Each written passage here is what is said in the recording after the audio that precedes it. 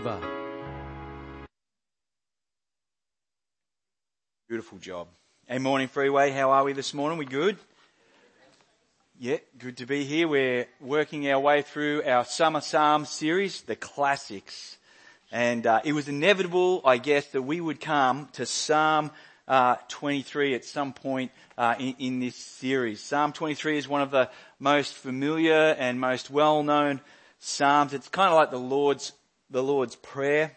Even people for whom faith in God is just a normal, a natural rhythm of their life, they know of this psalm. They turn to this psalm when they face their darkest valleys or when they face trials and that in their lives. Psalm 23 isn't just a classic psalm for us Christians. Psalm 23 has become somewhat of a cultural icon. It turns up at gravesides. It turns up in funerals, in prayers, beside hospital beds, in hospital vigils, as people approach death, or it turns up when people approach overwhelming odds in life. It even turns up in movies. It turned up in movies like Clint Eastwood's Pale Rider, Full Metal Jacket, the movie Jarhead, which has probably got a take on the Lord's Psalm that you don't really want to repeat in church, but it turns up in movies like We Were Soldiers. It even turns up in Titanic as the ship's slowly sinking to the bottom of the ocean. It's been set to music by artists like Kanye West in his song Jesus Walks before he was actually converted, or Coolio's Gangster's Paradise. By U2 it's been put to music. The Grateful Dead, Alice Cooper, Good Charlotte all make use of Psalm 23. And a band I know that you all have on your playlist, Megadeth. Thrash metal band from my youth. Their song literally is called The Valley of Death. And it is literally just the Lord's Psalm. They just recite the Lord's Psalm in King James English with just a heap of thrash metal behind it. Psalm 23 turned up in President George Bush's address to the nation after 9/11. Became part of their psyche in that. What makes Psalm 23 so attractive to us? Why is it that it seeps its way not just in the Christian church, but into the expressions of our culture? And I think it's this, because deep down inside we long for what it describes. The reality of a God who cares, who protects, who guides and who nurtures. A God who is with us in all things. A God who is bringing contentment and peace in the hardest of trials of life. Is there such a God? The mantra of our culture, most of our cultural interactions with this psalm express themselves in like a hopeless lament. It's said like a hopeless lament as the Titanic sinks to the bottom of the ocean. Or like a mantra, a call for justice, for social justice, as U2 do in their song Raised by Wolves. A call for something to be done about what is wrong with the world. Certainly that's how Megan Wheeler prays through Psalm 23 in Clint Eastwood's movie Pale Rider.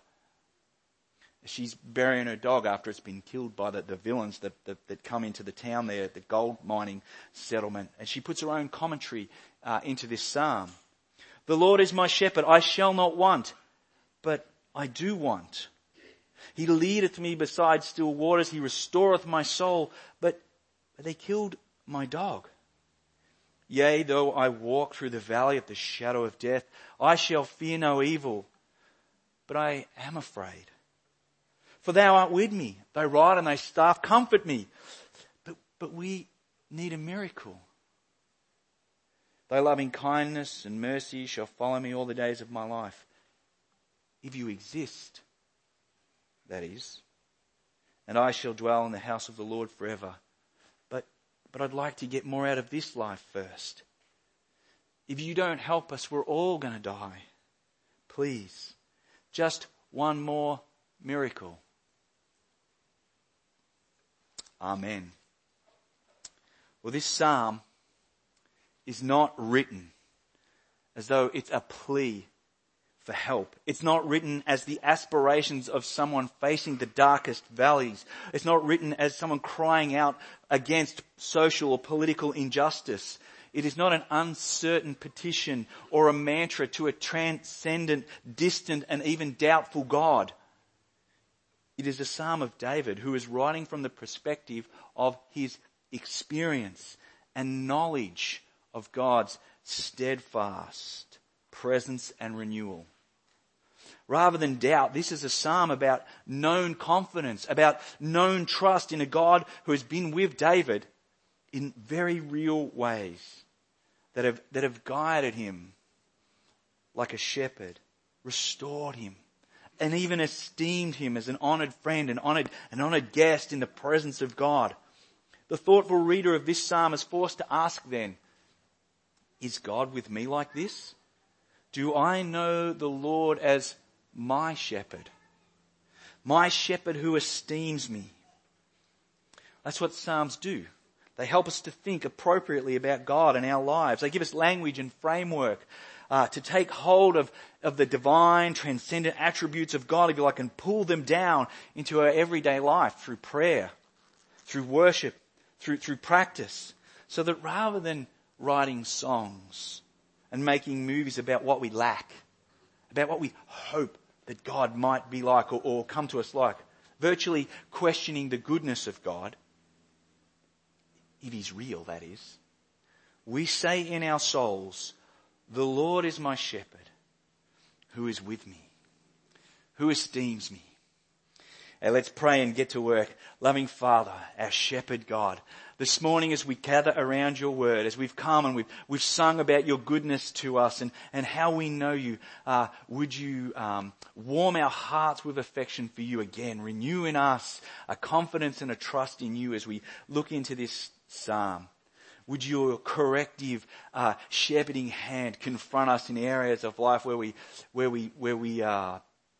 don't trust, where we live in rebellion to the way you would guide and lead us. And we pray these things in Jesus' name. Amen. Well, the first line of this psalm, it sums up, if you like, David's worldview, how he just completely understands the world. David is not merely trying to make sense out of his personal experience of God. It's not he's just merely his well-considered thoughts that turn up in the vacuum of life. As king of Israel, as Israel's shepherd himself, the first thing that a king of Israel does when they come into power, he's just the second one, is write their own personal copy of the scriptures, from which he was to lead Israel in their faith, worship and life. When it comes to thinking about God, David begins and has begun with the revelation of God to him, not merely his musings, not merely how he tries to put together and understand life. His Bible that he has, the scriptures that David has, that he would use, are full of descriptions of God. God as great creator, God as warrior, as king, God as deliverer of his people, rescuing his people. God is transcendently powerful over all of Israel. He is their God and they are his people. David knows that Yahweh, the Lord, is the creator and the sustainer and the guider of all things, which God just does effortlessly, without resistance or frustration. Nothing is too hard for the Lord, as God had pointed out to Abraham. And nothing is unknown. The earth is the Lord and everything in it, is how David would start the next psalm, Psalm 24. But here in Psalm 23, when he thinks about how God has been toward him, he draws on a well-known biblical metaphor of the shepherd. And like his ancestor Jacob, David pulls down all that transcendent awe. He pulls it down to the ground and he says, actually, the Lord, the maker of heaven and earth, the king, the warrior, the Lord is my shepherd. All through this psalm, mine, me, I, personal. Not the God of the universe. Not just the great warrior king of Israel, but his personal shepherd. The God who is with me, who leads me, who restores me and esteems me in the highs and the lows of life. Or as Jacob had said to Joseph, all of my life to this day, God has been my shepherd. And that's how David has come to understand the Lord. That's his claim. That's his worldview. For David and anyone who knows God like this, having a shepherd like this is to have access to every need of the human condition. If the Lord is my shepherd, then there is nothing outside his capacity that he isn't able to apply to my needs. And there's nothing outside of his being that couldn't possibly be of greater comfort, of greater assurance to me. For this shepherd lacks nothing I need. This is not Yahweh, the Lord who shepherds us by giving us everything we desire. Rather, we have in God a shepherd who lacks nothing that we need. And the reader is forced to ask the question, do I know the Lord like this? Do I know him as my shepherd like this? One in whom I lack nothing. David begins to flesh out now how God applies his shepherding to his life. And he writes from the view of being a sheep. These are metaphors that David applies with ease because prior to God intervening in his life and appointing him, anointing him as king of Israel, David was a shepherd. And he moved from shepherding his sheep for his father Jesse to shepherding Israel as king. But now David flips it all over and he views the world as a sheep. The psalm is written from the eye view of a sheep. This is not a complimentary image. It's not a warm, fuzzy image. It's a statement of dependency. It's a statement of inadequacy. It's a statement of need. David is saying there is something about God that you cannot encounter until you see yourself as a sheep. Josh and I were up in my office on Thursday just wrestling around with this psalm, and he came up with that great phrase. There's something about God that you cannot understand until you see him like a sheep. Before this psalm can be a comfort, it must be a psalm of offense. It must be a psalm of insult. To see yourself as a sheep means you understand your sinfulness and your helplessness and your powerlessness and your inability to rescue yourself from this condition, to change this condition, this position before God. That's the reality of a sheep. Completely helpless, completely vulnerable, completely defenseless. Anything from a fly to a bear can kill a sheep. Sheep will blindly walk into danger repeatedly. They just simply don't learn. Aaron and I, when we're out on our conservation retreats, shoring up the environment, we've rescued sheep from dams, from fences, from predators and death that they just constantly, continuously, stupidly walk into. And that is us, David says, prone to death until we encounter God as shepherd. And now David, from this eye view of understanding a sheep, now he paints a picture of the idyllic life of the sheep who is led by the shepherd and not their own inadequacies. David is well aware of how he as a shepherd, how he would constantly be on the move looking for pastures, looking for water so his sheep were well fed and well watered. However, this shepherd is not on the move so much, moving his sheep about in search of pasture, but rather he is their pasture. He is their water, still water while they're on the move. It's life at the side of the shepherd that is like green pasture, that is like deep, still water. David is painting a picture of contentment. The Lord is my shepherd, in that he is my contentment. I lack nothing in the shepherd. My soul is satisfied. It's at rest beside the shepherd. It's at peace beside the shepherd. It's like a sheep in lush green pastures beside a deep, clear pool. And again, the question is, do you know the shepherd? Do you know God like this? Paul would later write about this and say, I know what it is to be content. I have found my Lord. And I know what it is to be content in all things. I know what it is to be content in when I'm lacking, when I have nothing, when I'm chained in prison. I know what it is to have great abundance when I'm living in the house of Lydia. I can do all things in Christ who gives me strength. Paul is using the same kind of language of contentment. Thinking again like a sheep, David says, he restores or he refreshes my soul. This word restore or refresh means to reanimate or to animate, to bring to life, back to life something that's dead or dying. It's an initiative to rescue and save, to redeem that which has led itself into danger, that which has led itself into death. David, as the shepherd boy, has become king of Israel, and he has succeeded like nobody else has succeeded. But David, as the king of Israel, has failed just like everybody else has failed, and probably worse than everybody else. I mean, David really doesn't miss anyone in his sin. He has made such a mess of his life, no doubt. And he wonders how he will go, how he will move forward. And, you know, if you read Psalm 13, there's that prayer there of how long, O Lord? But he says, the Lord is my shepherd here. He restores my soul. Maybe David is thinking of himself as a cast sheep. A sheep becomes cast when, due to its own stupidness, own reckless behaviour, it ends up on its back. And all its bodily weight shifts and acts like an anchor holding it there. And it will flail. I don't know if you've ever seen a cast sheep like this, but they flail around and they will stay like this until they die. Cast sheep, once they're in this position, can't save themselves.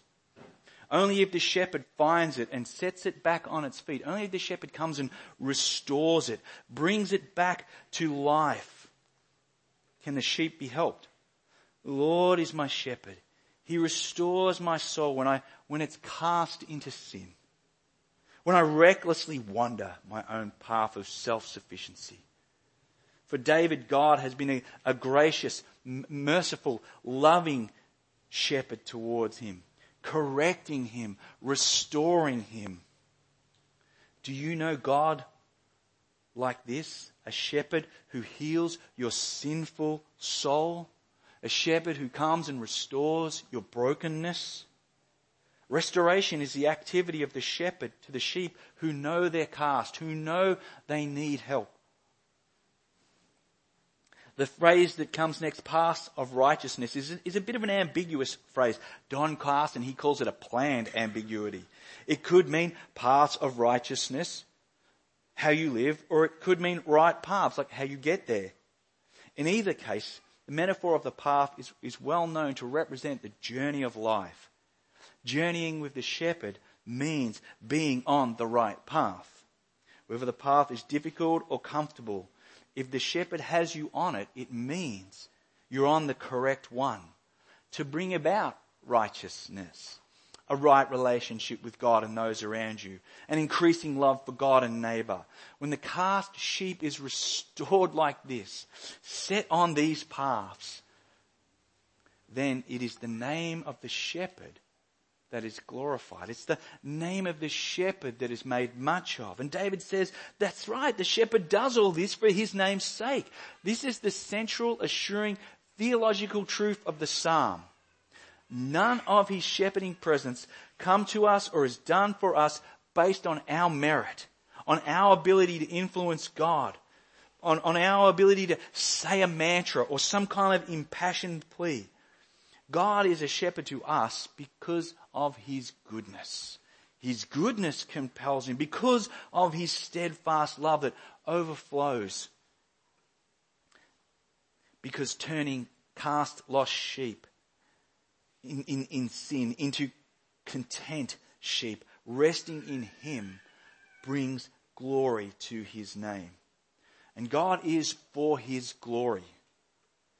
And this psalm says that our joy, your joy, our contentment is attached to God's glory, not God's glory is attached to our joy. If the highest priority of God is his glory, and it is, and it must be, if something else took priority in God's life, then that something is what we should all find and worship. Then that something is God. But God is God, and He is for His glory. And if our joy is attached to God being for His name in our lives, restoring our lives, then there will be nothing God holds back to bring us joy. There will be nothing that can get in the way of this. There will be nothing we will lack. There will be nothing that can separate us, and there can be nothing that disqualifies us. The shepherd shepherding comes about because of His goodness, not ours. Because of His mercy and loving kindness. And the question is, do you know God like this? Does God's presence in your life have restorative work? Is it dealing with sin? Is it turning cast sheep into content sheep, into restored sheep?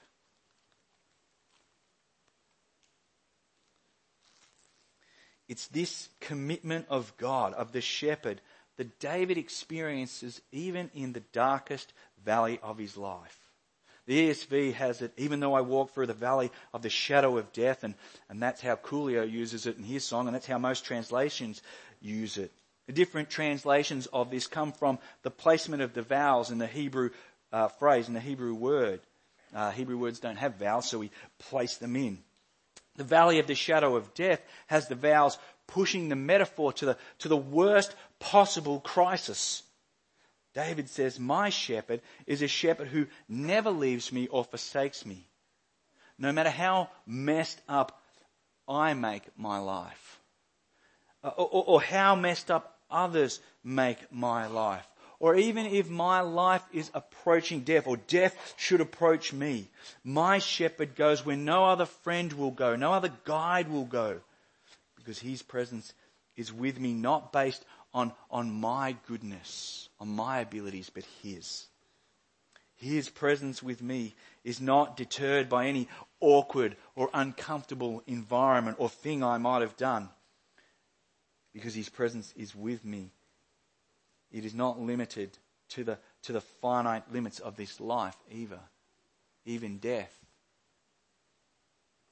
The shepherd is not like that ubiquitous guide in the movies who always takes the hero or the main character to a certain point, in the boat or whatever it is, takes them to a certain point and says, aha, I can go no farther. You must go the rest of the journey by yourself because there's something really bad there, or some powerful force on the other side of the ravine or the jungle or through the door.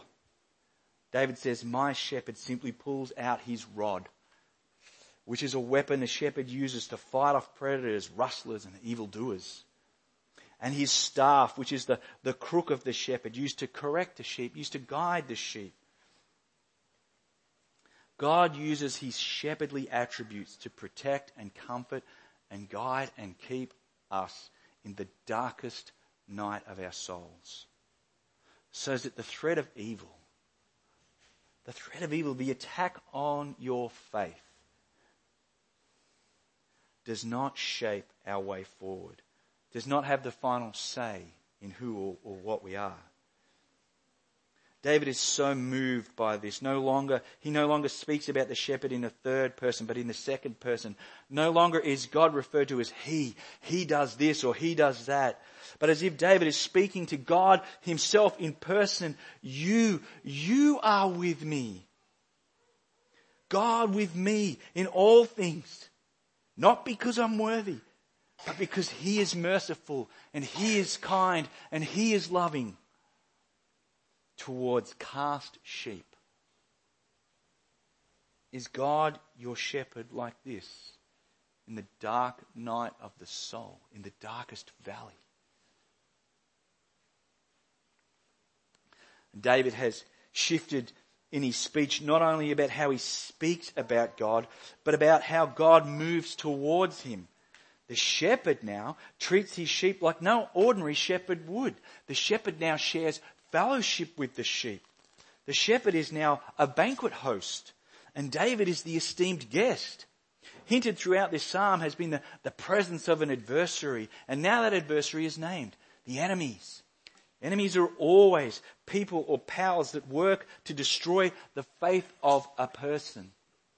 The relationship we have with the shepherd. Certainly in David's life there has been many people have had many opportunities to deride him and ask him, where is your God now, David?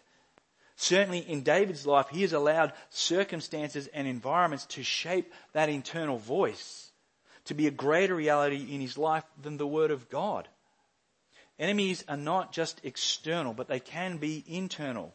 They can be the voice of doubt or anxiety that seeks to rob you of your contentment, disrupt the rest and peace of your soul.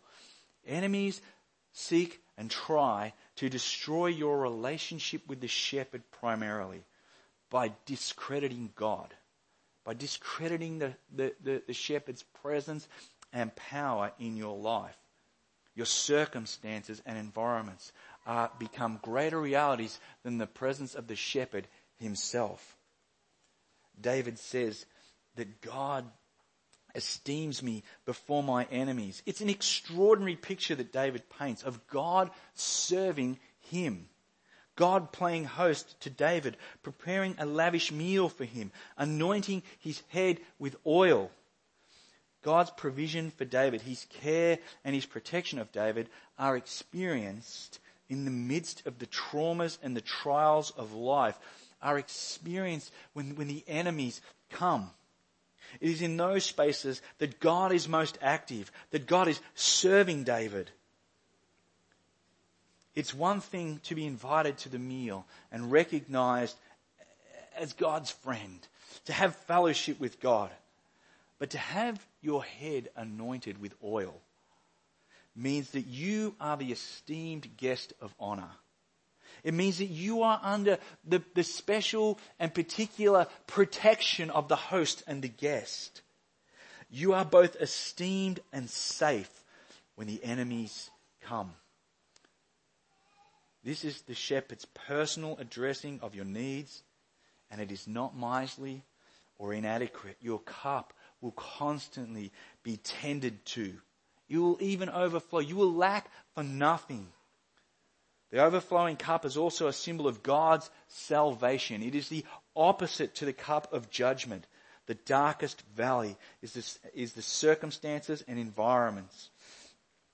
Is not necessarily, when the enemies come, is not necessarily an opportunity for God, or is not an opportunity for God to crush us in judgment, but rather that is the very time where God comes and restores us in salvation, in bringing his grace to cast sheep. This is how God deals with our enemies. He esteems us. He protects us. He restores us before them in their presence. The one who is for his glory is now seen amongst his sheep. God who is with us, serving our needs, restoring our souls. The banquet table is just another setting of God's mercy, of God's loving kindness toward David that he has known throughout his life. This is how God has been toward him. And the question is again, is this how you know God? God with you? Is this how you would pray this psalm? Or do you use it as culture uses it? Is it merely a mantra or a plea to try and compel God to act out there? That's if he is real. Or is God the one who comes and esteems you, who anoints your head with oil? David signs off by saying, surely. And this is not a speculative surely, but a certain surely. Because God is for his name. This is how he will be toward me for the length of my days. I will be pursued. The word follow is kind of a bit passive. It really should be aggressive. It should be, I will be pursued by his hesed, his goodness, his mercy and love all the days, the length of my life. And I will dwell in the house of the Lord, which means I will know the presence of God in my life forever. Which here does not mean eternity, but means actually the length of his days. However, in Jesus we discover that not even death, not even the ending of the length of our days, separate us from the shepherd, separate the sheep from the shepherd, separate the attendee from the host's banquet table. That not even death takes your chair from that table.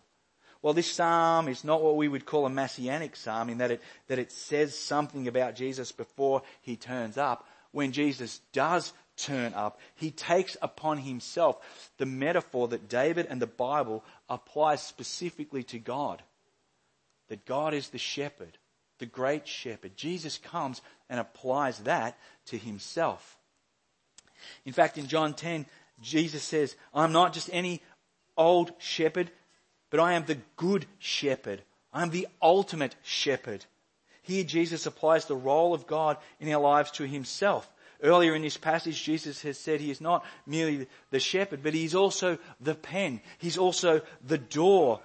And that in him and through him, cast sheep find green pastures and abundant life. This shepherd does not abandon his sheep when the dark valley comes. Does not flee when the enemy seeks to destroy them, but rather this shepherd fights, stands, gives his life in order that the sheep will be safe. Safe from the enemy, safe from the ultimate of evil. But the giving of this life does not leave the sheep without a shepherd. It is actually the means through which he brings us into his sheepfold. It is the means through which he makes a space at the table for us. It is the means through which his goodness and mercy are applied to our lives. It is the place where cast sheep like you and I are restored, are refreshed. The cross is like the rod and the staff of the shepherd, if you like. The cross is where Jesus deals with the sin, the great enemy of our soul. Jesus becomes a cast sheep so we can become an esteemed sheep. Jesus says, it's intimate. It's relational. My sheep listen to my voice. I know them and they follow me. And I give them eternal life and they shall never perish and no one will snatch them out of my hand. My Father who has given them to me is greater than all. No one can snatch them out of my Father's hand. I and the Father are one. We're the same shepherd. It is at the cross that you see that God, who is for his glory, for his name, is also for our joy and restoration. Because the cross is where you see the extent of God's pursuit of cast sheep. The cross is where cast sheep are restored, are made secure and safe, and no one can snatch them out of the Father's hand. Paul, writing about this new reality in Romans 8, said, what can separate us from the love of God, from the love of Jesus, whose love is demonstrated in giving his life, whose power to save and keep us and shepherd us is demonstrated in his rising himself back to life. What can separate us from that? Can tribulation or distress or persecution or famine or nakedness or danger or the sword? No, neither death nor life nor angels nor rulers nor things present or things to come. No powers, no heights, no depth. And just in case you think you're clever and you can go and find something that might separate you from the love of God, he says actually nothing else in all creation can separate you from the love of God in Christ Jesus our Lord. This is God with us, the shepherd. Not because you or I have done something, but because we realize that we can't do anything, that we need the shepherd's goodness and mercy to replace our sin and rebellion, our castness. At the cross, God is with us in the most profound way, seeing all our ugliness and anointing us with oil so that we can sit at his table forever. As sheep, we must realize that we are far more cast than we dare admit, but the shepherd loves us far more than we dare imagine. The Lord is my shepherd. I have all I need. Let's pray. Lord, we thank you for this psalm that speaks so wonderfully of your care and your initiating love toward us, that you would take cast sheep and you would restore them and make them content and blessed in you. We thank you that in Jesus, this prayer of David, that he knew personally in his life is applied to us, becomes a reality in our lives, that we too can say this psalm not like a mantra or like some vain hope, but it is actually a song of our heart. Would it refresh us? Would it restore us? Would it continually convict us of the good shepherd who corrects and restores and esteems us in his presence? We pray these things in Jesus' name. Amen.